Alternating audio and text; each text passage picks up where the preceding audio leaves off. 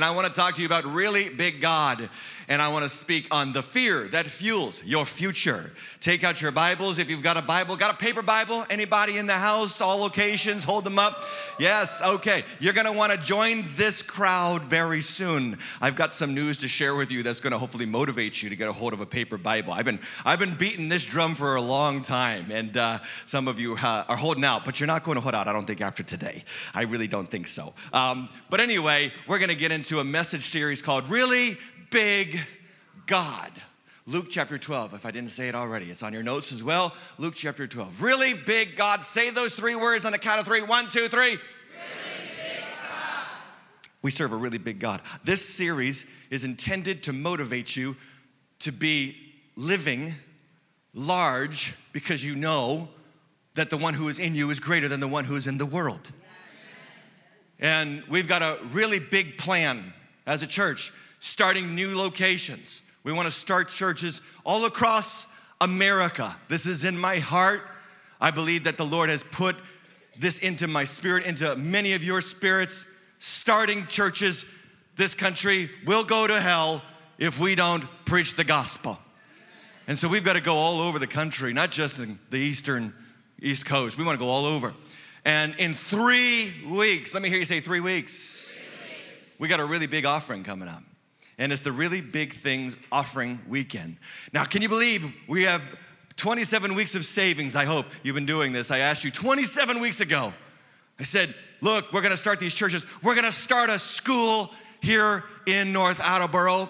And we're going to start a preschool in Apollo Beach in September. And we're going to hopefully start schools wherever we start churches. That's my big plan, okay? So this is just, we did big things during COVID. This is really big things coming in 2027, extremely big things, okay? Yes, and then, 2030, supercalifragilistic things, right? But anyway, a church and a school, I think we got to do this everywhere we go. So we're going to start it here, and K to 5th grade is in the plans. We got a group of people, a team getting ready to put that together. We're gathering all of our materials and all of our ideas and putting a constitution and bylaws together and making sure that that school is protected by the church, that if the school ever starts teaching something that isn't biblical, it shuts down. Yeah, it will not be allowed to operate if it doesn't teach biblical education. That's what we're going to put into the Constitution and bylaws. It's going to be held accountable by the elders, not just me, the elders of our church. And that's how we're going to, I believe, play our part in rescuing the next generation from insanity and indoctrination. So I hope you've been saving for 27 weeks. And even if you haven't and you're like, oh, I kept meaning to do that. That's all right. Just start saving now or give by faith. The plan was to save so that when you give on that weekend, it's no big deal. I've already set this money aside. Here it is. Amen. All right, but prepare your hearts for the next 3 weeks and through this series to be a part of that offering, because it does take money. I wish, like some of you think, I wish that angels pulled up in a limousine, during the week and said, hey, Pastor Tim, good to see you. You're doing a good job. Here's $3 million. I wish that happened. But this is how God has always worked. He's always worked through the people that he has chosen. And so 3 weeks from now, you have a chance to be part of this. So if you pray and ask God and speak to your wife or spouse about it too, that would be very healthy. And then be ready to give, and give joyfully to God. Let's talk about the fear that fuels your future.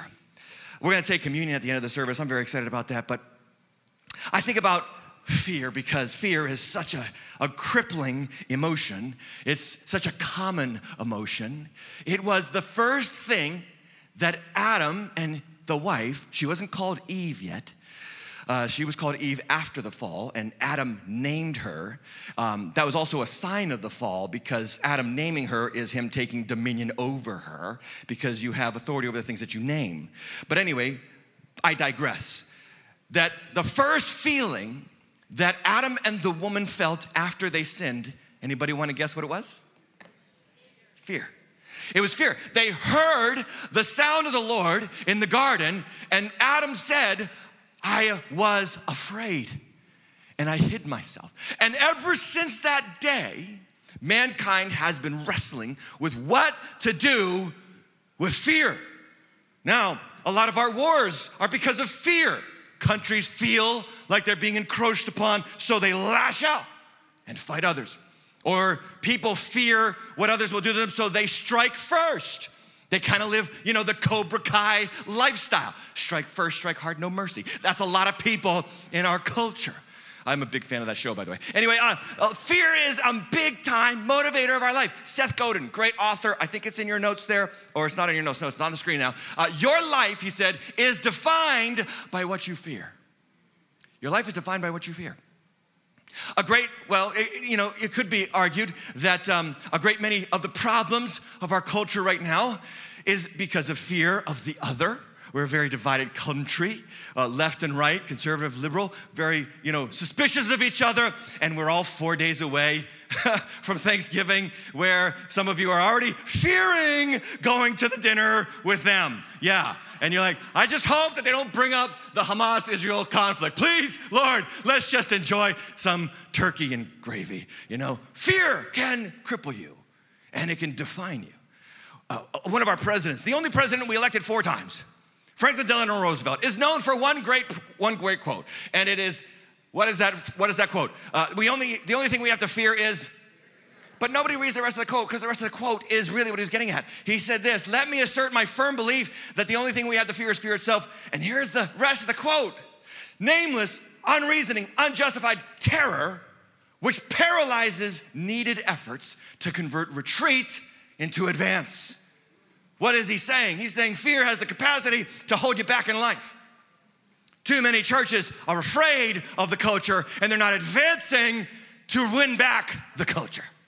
Too many Christians, too many churches are afraid of what people will think of them. And so they don't say anything, and they don't step up and speak out for God, for the Lord, for biblical wisdom. And they just retreat into their cocoon of safe Christianity. And God is begging, he is imploring, he is calling on the church. Look, a godless culture needs a God-driven church who believe that the gospel will change lives, and Jesus is still alive, and the Holy Spirit is still active. And I don't want us as a church to ever fall back in retreat. I don't ever want us to shrink back, because the book of Hebrews says that we are not those who shrink back, but we are those who press forward and win the victory in Jesus' name. We are more than conquerors through Jesus Christ, who loved us. He leads us, the Bible says, everywhere in victorious triumph in Christ Jesus. What I'm trying to tell you guys is, you're not losers, you're winners. Act like it, live like it, parent like it, be married like it. You're a winner in Jesus' name. Write this down so we can build a case for what I'm about to tell you. Worldly fear, not just fear, but worldly fear is the opposing force of your future. It'll hold you back. It'll stifle what FDR said, necessary efforts. What's the necessary effort in your life that you have been avoiding? What conversation do you need to have? What job do you need to leave? What person, this might sound funny, but it's actually very biblical. What person do you need to ask out on a date? Young men of Waters Church. Where are you? There's a lot of pretty girls at Waters Church. Ask one of them out. Stay faithful, get married, and help us outbreed the pagans. Let's play the long game. How about you married people, and you don't have kids yet, and you're retreating? I don't know if we can afford it. I don't know. Climate change is gonna ruin everything. Stop acting like a pagan and start acting like a son and daughter of the Most High God. He will prosper you and bless you. Stop it. You've been dating long enough. Hey, married people without kids, you're still single in my book. That doesn't mean you can get divorced. Have babies. Come on, let's play the long game in this culture war. It's not a war, it's a campaign of good versus evil. the kingdom of God versus the kingdom of Satan. We got to play the long game, have babies. Stop being afraid is what I'm saying. It'll stifle you. Jesus' ministry in Luke 12 is at the apex. It's at the apex. Look at what it says in verse 1. It says, in the meantime, when so many thousands of people had gathered together that they were trampling on one another. This is Jesus' first mosh pit. The word so many thousands is myrios in the Greek. We get the word myriad from it. Tens of thousands times tens of thousands. So many people, it was uncountable. That's how popular Jesus had become. He is ministering around 33 AD. That matters in just a moment. And so many people wanted to be around Jesus. I think about it. Why? Because he was healing the sick. He was raising the dead. He was casting out demons. I guarantee you that if Jesus was walking on the earth today doing the same things that he was doing 2,000 years ago, I guarantee you that the most ardent skeptic in your workplace would love to find him and come and have him do something for them. Okay? But Jesus came not to just perform miracles. He came to die for our sins. And he came to call people back to God, repentance, to turn away from sin and Satan and turn toward God. And that's the conversation that people don't want to have with Jesus. They want the goodies, but they don't want the godliness. They want the blessings, but they don't want the beatitudes. Right? They want all the things that God can give them, but they don't want the giver. And we got to get back to what Jesus told us to be about. It's not just living the good life. It's having God in your life. And so many people wanted to be around him. And then at the time of Jesus' ministry, when it's kind of a unique parallel event here. Jesus has tens of thousands of people following him. And at the time of his ministry, there was one group of people that held sway over the population with iron-fisted grip. And they were the Pharisees. We hear a lot about these people in the Gospels. Do you know why? Because they were a big population. They were the dominant force in Judaism in that day. Dominant culture. And they were very strict. They were very religious. They had funny clothing and funny hats. They would wear things, little boxes on their forehead. Pharisees aren't around anymore, but they still do this in Israel. Men will wear these black boxes on their foreheads and big black boxes on their forearms because the Torah says that you shall write them on your arms and write them in between your eyes, the laws of God. And so they would write them, scribble them out, roll up the scroll and stick it in a little box. And they would have bigger boxes for the guys with more scripture. So you have little, spiritual unicorns, religious unicorns walking around in Jesus' day, like the most insane kind of culture, because they were, at one point, they were as dominant as you could be in the time in which they lived. The Pharisees started around 150 BC, and they died out around 135 AD. And so they reached their zenith, listen to this, at the same point that Jesus did. So you had kind of like this clash of civilizations, clash of ideologies, clash of kingdoms. This religious in-crowd dominant culture, which was influencing the people, or the people who followed this itinerant rabbi from Nazareth who was performing incredible miracles and speaking things that nobody had ever heard before, named Jesus.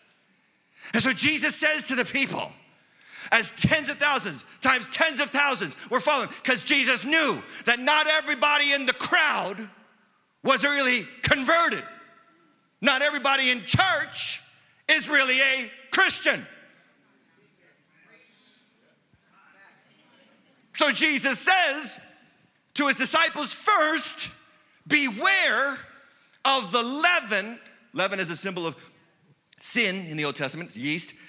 And yeast goes throughout the whole lump of dough and it spreads and it infects everything. That's what sin does. He says, beware of the yeast or the leaven of the Pharisees. And what is it? He says it's hypocrisy. Here's what he's saying. It looks one way, but it's really another. Be careful of that kind of religious lifestyle. And it's kind of funny. If anybody is here and you say, I am like the least religious person I know. In fact, I don't even know why I came here to this church. I don't even go to church. I don't understand church, and I don't belong here. Whoa. Let me just give you a little pro tip on studying the life of Jesus. The people who asked for his crucifixion were the most religious people.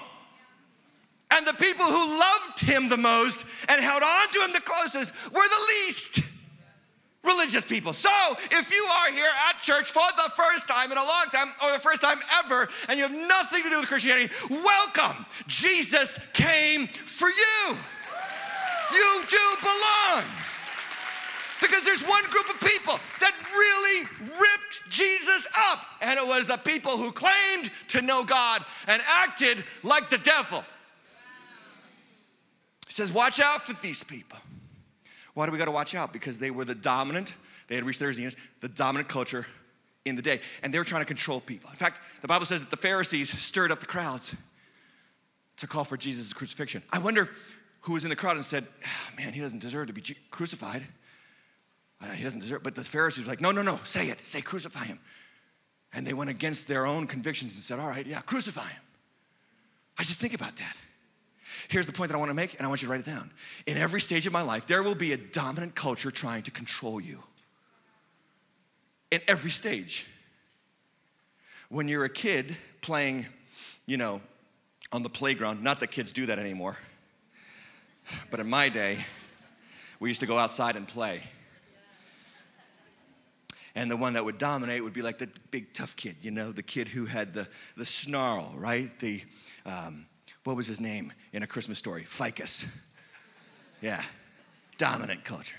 When you get to be a high schooler, the dominant culture is the party culture, the drinking and the trying some drugs culture, or the sex culture, or in art in this day, the woke culture.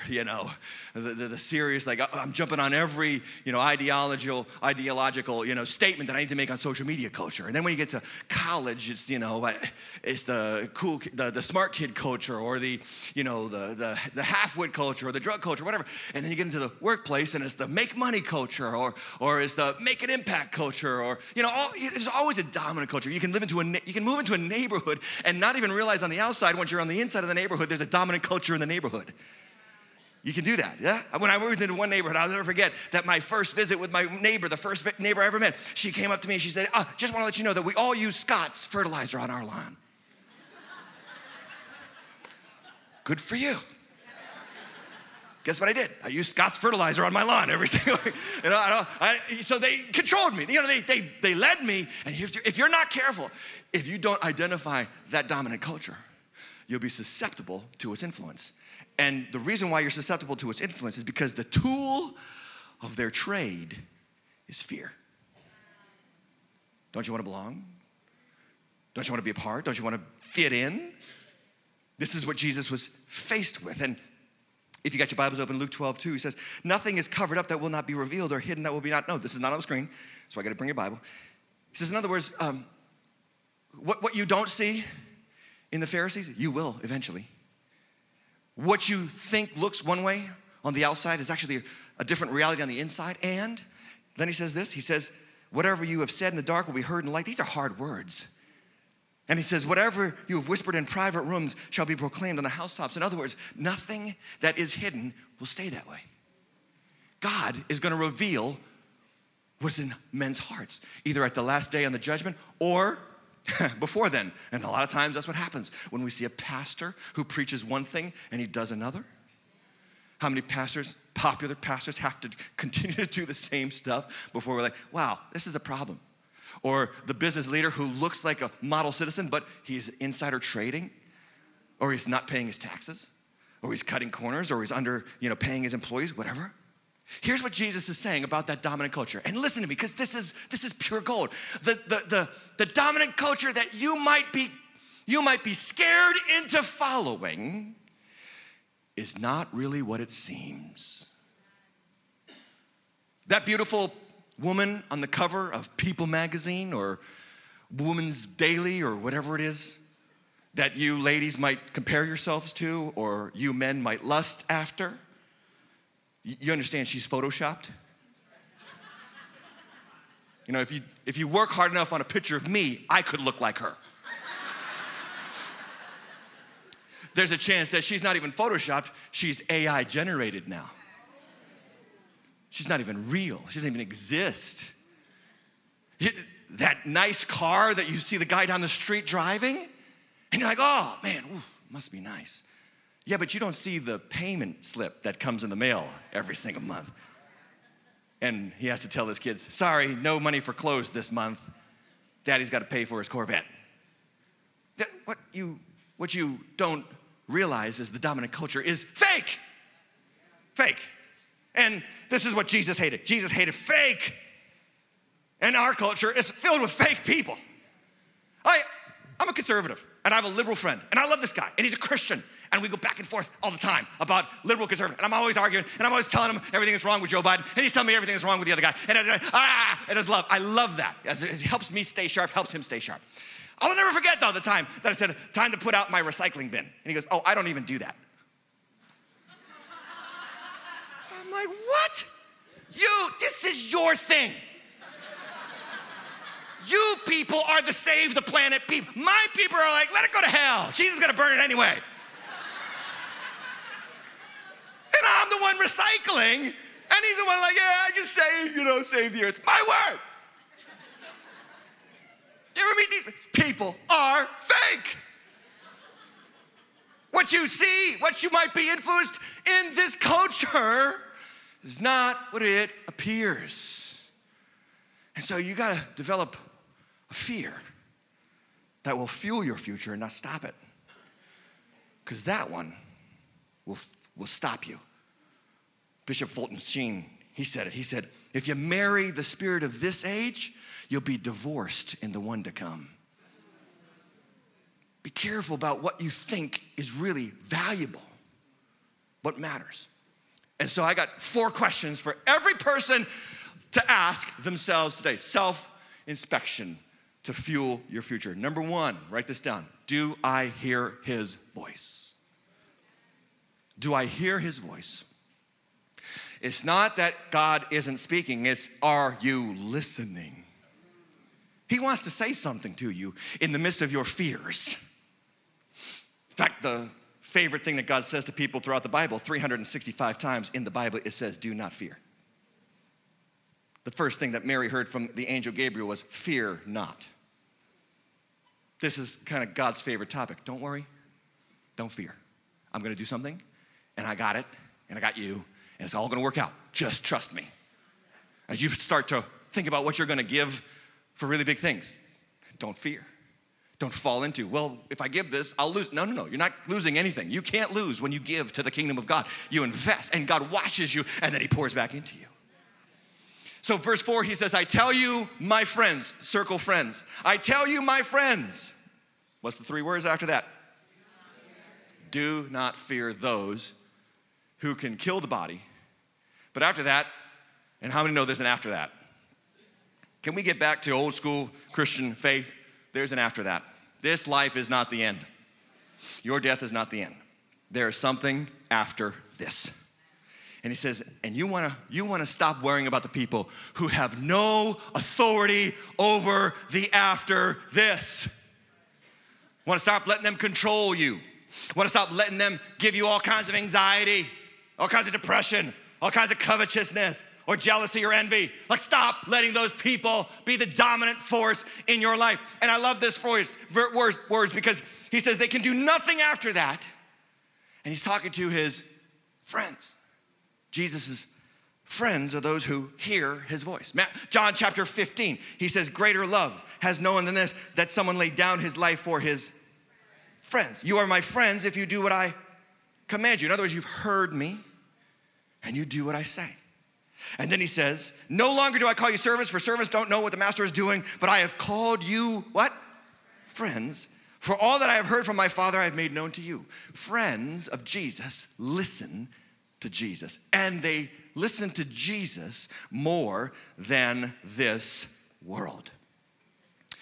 If you're saved, you have a radio frequency in your soul that can tune into your Father. If you're not saved, you don't have that frequency yet. If you're not a Christian, you don't have the frequency yet. That's why the Bible seems crazy to you. And some of you can remember the moment that this became clear to you. Some of you can remember. Like before Jesus saved you, you're like, well, I don't even know what that book is all about. And then Jesus saved you, you're like, oh my word. That makes sense. God is speaking to me now. It's like, when when you have your first girlfriend or boyfriend in high school and suddenly all those songs on the radio start to come alive to you. You're like, I wanna know what love is. That makes sense now. Well, when you get saved, God's frequency tunes in inside of you to this. And you want to get a hold of this more because in this book, Jesus is speaking. Last night's service, we had a lady get baptized, and her testimony was so cool. I hope we play it on a Sunday for you guys. But longtime Catholic, and learned a lot of scripture from us, way more than she ever learned in the Catholic Church. And she said, "Look, I now read the Bible all the time." And she said, "I don't understand everything, but man, I understand a few things." And that's what you got to do. And some of you got to do this. Enhance your experience with Waters Church. Here's how: read the Bible on your own. Then when you come to our church and I start to speak on things, God's going to start to reveal, because you've already laid the groundwork for your spirit to hear it. You see, this is how you enhance the preaching, right? The people who are saying amen the loudest are the people who are probably reading the most. Because like, yep, that resonates with me, yep, I love it too, I love it. Don't you be shy, don't you be shy. Make them jealous, make all the non-Bible believers, Bible readers jealous that you got it, you got the frequency, you're tuned in, it's in HD, come on somebody. All right. So you want to hold on to this more because I got news for you. And I told you I was going to motivate you to get a paper Bible today. News came out 2 weeks ago. This is crazy. Legislation is on the table that will give the federal government control of the broadband access that you have to the internet. Nobody is telling you about this. Do you know why? Because the press is no longer free. They are tied to the regime. And they're not even telling you. It's amazing. No one is hearing about it. So the FCC will get control, listen to this, over what your internet service provider charges you, where they install it, and how fast it will be. And what they're really doing is giving the government, this is a playbook. This is a play right out of the Chinese playbook. They're going to control what you and how you get your information. You're like, I can see there's a deer in the headlights look right now at me. This is actually something that's being argued about in Congress right now. It might pass. And they're calling it, the reason for it is because costs have gone too high and the government wants to help. And it's amazing because the government always fixes problems that it creates. And they call this digital equity.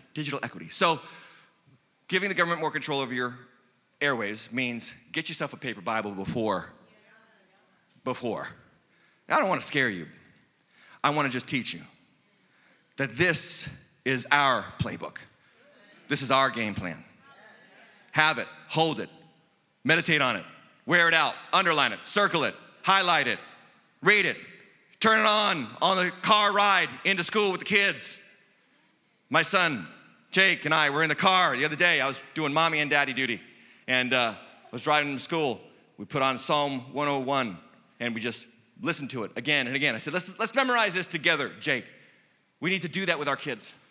We need to do that. Can we get back to old school, teaching our kids to memorize scripture? You like take out the Bible app and just look at the ones that's verse of the day. You just do this live right now. Verse of the day, what is it? Let's take a look-see. It is Joshua 1:8, keep this book of the law always on your lips. Meditate on it day and night so that you may be careful to do everything written in it. Then you will be prosperous and successful. How about you go home today and talk about that with your kids? A lot of preachers are complaining, including me, about the kids being on the phones. I got something that's going to pinch a little bit. The problem's not the kids are on the phones. The problem's that mom and dad are on the phones. Put this thing down. Engage your children. Teach them what you believe. Tell them what we stand for as a family and where we stake our ground. Ooh, I knew that was going to pinch a little bit. Some of you need to hear it. Psalm 82 says about the rulers of this world. It says they, the gods, the rulers of this world, the gods, the powerful people.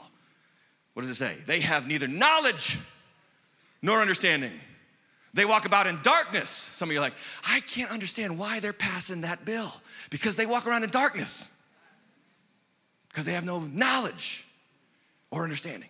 All the foundations of the earth are shaken. I said, you are gods, sons of the Most High, all of you. Nevertheless, like men, you shall die. And you shall fall like any prince. Kingdoms have risen, kingdoms have fallen. Totalitarian governments have risen. Totalitarian governments have fallen. There's one kingdom that has stood the test of time. It's the kingdom of our Lord and Savior, Jesus Christ. And he shall reign forever and ever. Question number 2. Do I fear God's judgment? Now this one, I can hear some of you in the back of your head saying, oh good, he's gonna talk about how we have to have reverence for God. No, I'm talking about fear. Fear of God is a corrective in your life.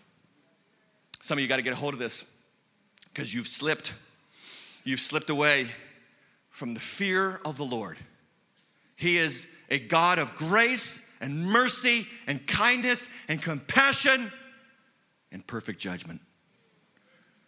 Holiness adorns his house. No unclean thing, Revelation says, shall enter the city of Jerusalem, the new heavens and the new earth. It says outside that city are the vile, the sexually immoral, the covetous, the liars, and the dogs. Bad news, dog people. Dogs is a symbol for people who act one way and live another, hypocrites. So Paul calls them in Philippians chapter 3, the dogs. Jesus says, do not fear those, verse 4, who can kill the body. After that, they have nothing more they can do. But I will warn you whom to fear. Fear him who, after he is killed, has authority to cast you into hell. And Jesus is like, and just in case you missed it, yes, fear him. Fear him. Like Jesus, this is not, you got a big crowd. Like I wouldn't go to this direct. I could just see John, Peter, like, hey, oh, take it down a notch. Got a big crowd.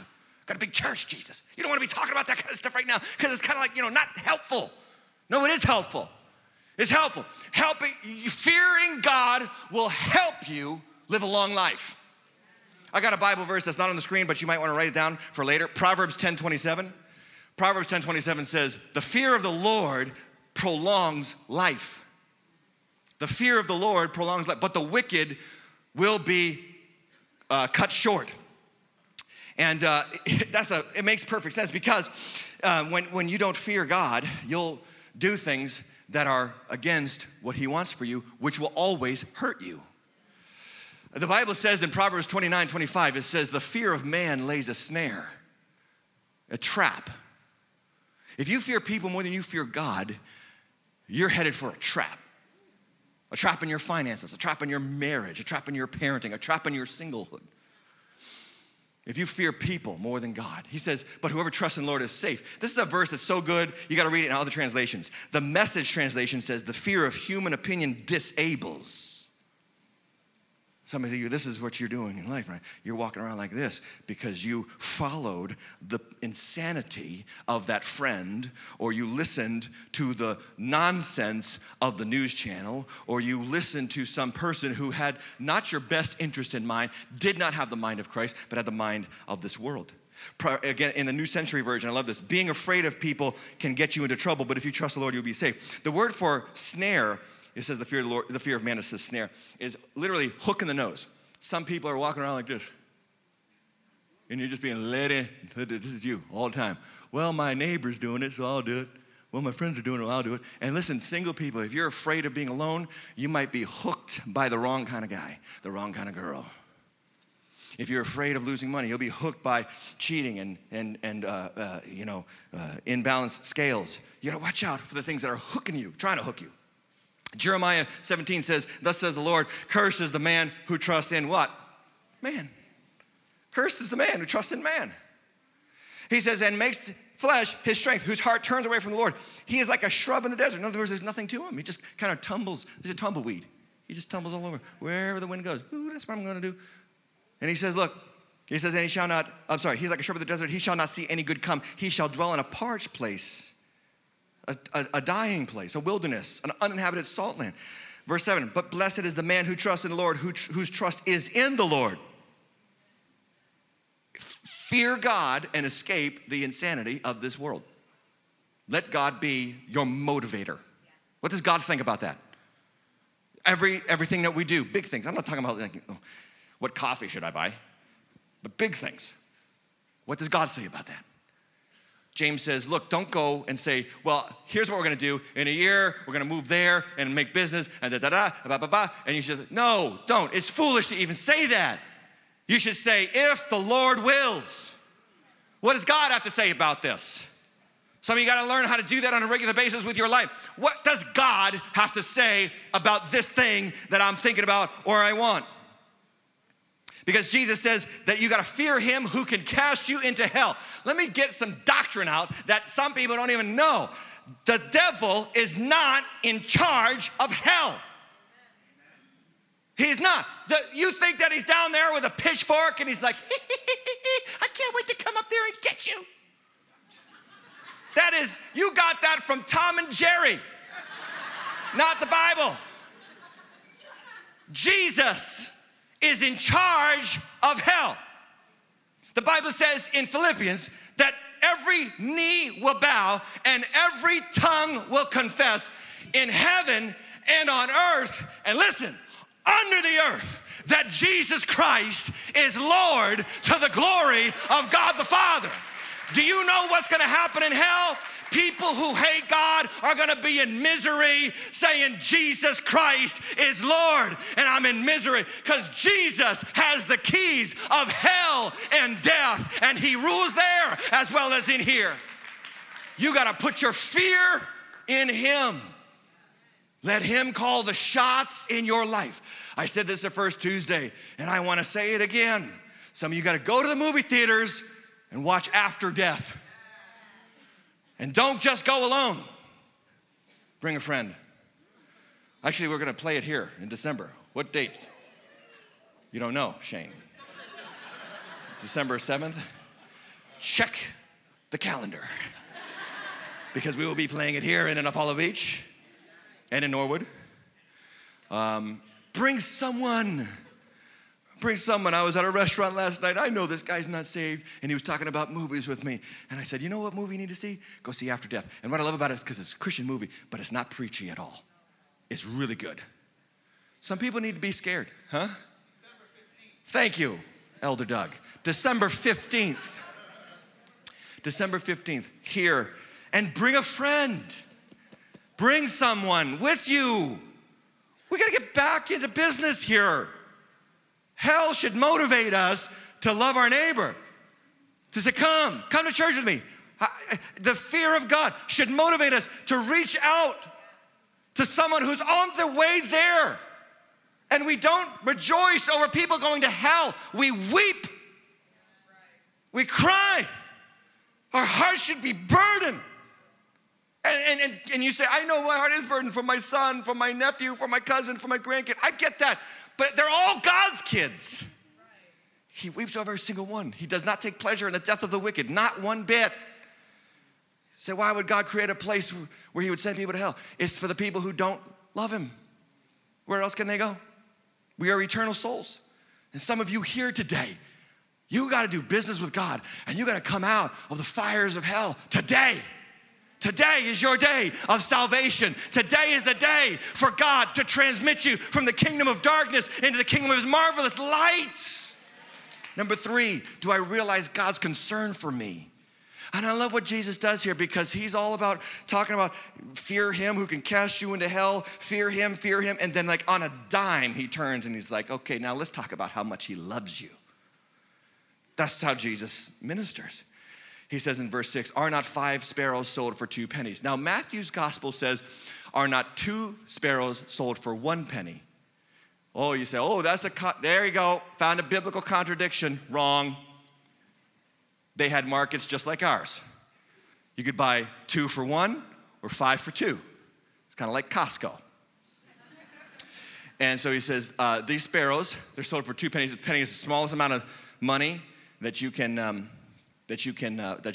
pay in that day. And he says, and not one of them is forgotten by God.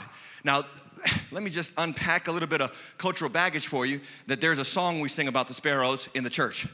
And some of you know it. I sing because I'm happy. I sing because I'm free. His eye is on the sparrow, and I know he's watching me. Yeah? Okay, well, we kind of like elevate sparrows because of that song, but in Jesus' day, sparrows were like the cheapest food you could buy. They were like Taco Bell.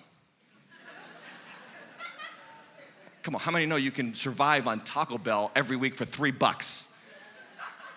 2 tacos for $1 or 5 tacos for $2. You know what I'm talking about? His eye is on the taco. So you got to understand what Jesus is saying here. The most minute details of life he's aware of. And then he says, why even the hairs on your head, verse 7, are numbered. Some of you, it doesn't take them much time to number them, but the average is about 150,000 hairs. God has them all numbered. This is Jesus revealing the Father to us. And then he says, again, fear not. You are of more value than many sparrows. Because here's where some of you are right now. You're wrestling. You're like, yeah, but if I listen to God and then I upset my mom and dad, you know, what's going to happen to me? Fear not. As much as mom and dad value you, your heavenly Father has placed infinitely more value on you. And listen to me. Let's go a little deeper. As much as mom and dad know you, your heavenly Father knows you even better. You can trust him. Write this down so I know you're hearing it. God knows every detail of my life. He knows every detail. If he knows the hairs on my head, he knows where I belong. He knows where I should be. He knows what I should do. He knows what my future holds. He knows my inward being better than even I know my inward being. And because he knows all those things, he can lead me where I should be. And that brings me great comfort. As the psalmist said, God is our refuge and strength, a very present help in trouble. Therefore we will not fear. Though the earth gives way and the mountains are moved in the heart of the sea, though the waters roar and foam and the mountains tremble at its swelling, because we know that God is with us in the moment of our greatest fear. What is controlling you? What are you fearing in life? I had to bring my wife's car in to the shop on Tuesday, and this is something that I always do, because when my wife says, my car is making this noise, or my car is this, I never, ever open the hood. It would just be for show. Just be performative, because I have no idea what that thing's doing. And I don't care to know. Because I found out that if I bring it to the guy who made the car, he does it right. See, this is your body. Your body is a finely tuned instrument created fearfully and wonderfully by Almighty God. Bring it to the manufacturer. Bring your body into the shop. Some of you got to bring it into the shop. Got to bring it into the shop. Instead of what the doctor says, what does God say? What does the therapist say? No, what does God say? Instead of what the educator says, what does God say?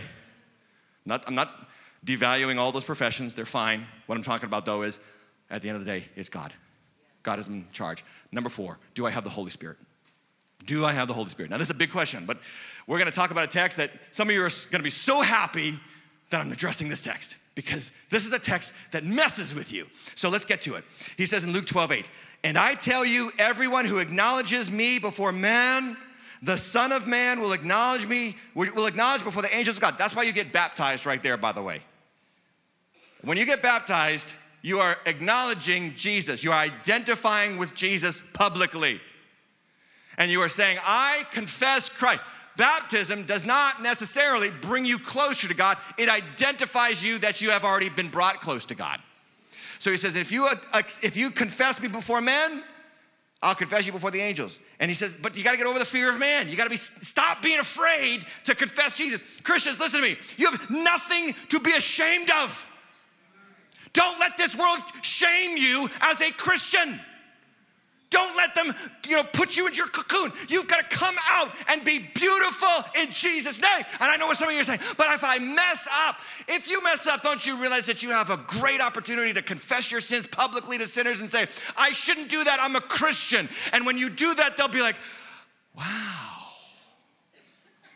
Because some of you, that's what you do. I don't want to be too bold in my faith, because if I make a huge mistake, man, I really blaspheme the name of the Lord. No, you make the big mistake and then you turn to him and say, hey, man, I swore or I cursed and I shouldn't do that. I'm a Christian. I'm sorry. Please forgive me. Don't you see that is also witnessing?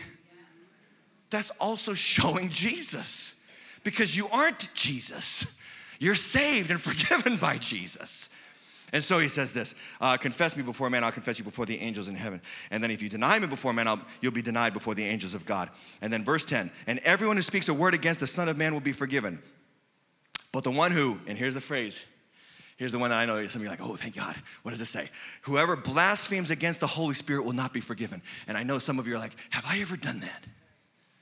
I want to know. So Pastor, what does it mean to blaspheme the Holy Spirit? And I'm going to answer that question right now. And the reason why, the simple way that you find out what this passage means is you read the rest of the Bible, because it actually happens in the rest of the Bible. Okay, so let's unpack this, all right? Because here's what happens. Jesus is spoken against constantly as he's ministering. He ministers for 3 years. People curse him. People reject him. The Pharisees at one point said, you're demon possessed. The people of Israel reject him. When they bring him before Pilate, the crowd says, crucify him. And they say, this man will not be ruler over us. We have no king but Caesar. Blasphemy, blasphemy, blasphemy, blasphemy. Yes? Okay. Jesus said to the disciples on the night before he was crucified, in John chapter 15, he said, when the helper comes, the Holy Spirit, okay? He says, who I will send you from the Father, the Spirit of truth, who proceeds from the Father, he will bear witness about me. The Holy Spirit will tell you and other people about me.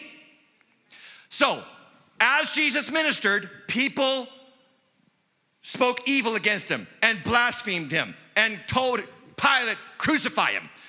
They did. He was crucified, buried, raised to life, brought his blood to the heavenly temple and presented it before the Father. The Father accepted the perfect sacrifice. Jesus came back to earth, said to the disciples, you wait for the Holy Spirit. Don't you move out of the city until the Holy Spirit comes and clothes you with power. And on the day of Pentecost, the Holy Spirit fell and they spoke in other tongues. And suddenly Peter, who couldn't confess Jesus in front of a 12-year-old girl, steps up to the plate and speaks to that crowd and says, you people with your wicked hands ask for a murderer to be released to you, but God has raised this Jesus from the dead, and we are witnesses of that.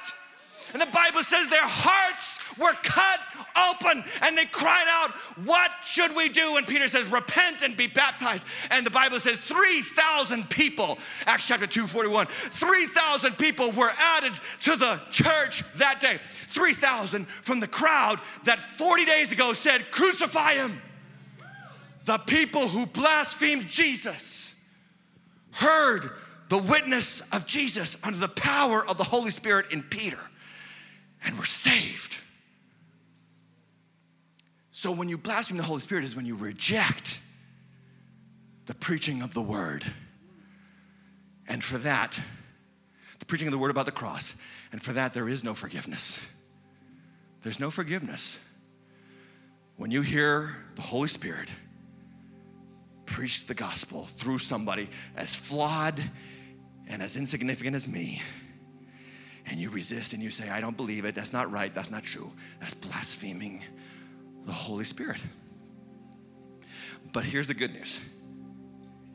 If you've received it, if you've bowed the knee to Jesus, if you've said, yes, I do believe Jesus died and rose again, I do believe he died for me, I do believe I need his blood to cleanse me of all my sin. Guess what that means? That means that you have already received the Holy Spirit, and he dwells in you, and he dwells in you. Write it down so I know you're getting it. If the Holy Spirit worked in me to believe, he's still working in me to become like Jesus. Some of you, it's time to say yes to this Jesus. I don't know where you come from. And frankly, it really doesn't matter when it comes to salvation. Because if he can save 3,000 people on the day of Pentecost who asked for him to be crucified, he can save you.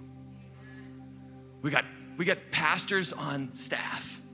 I got pastors on staff. Their testimony is that when they first came to our church, they didn't like me. Jim in Woonsocket's gonna hate that I share this because he's always like, it was just that one day, Pastor. But yeah, the first time he came, he was like, I'm not going back. I don't like that guy. And then we got Brandon down in Guatemala baptizing people left, right, and center. He's baptizing pretty much the whole country of Guatemala right now. You know, when he first started coming, he came hungover and drunk, sat in the back row, and then he would go home and he would mock everything I said. And I always say, you know, I love it when people come to our church and they mock me and they think I don't know what I'm talking about and they have all kinds of criticisms. Because man, the tallest, most ardent sinners fall the hardest when the Holy Spirit chops them down.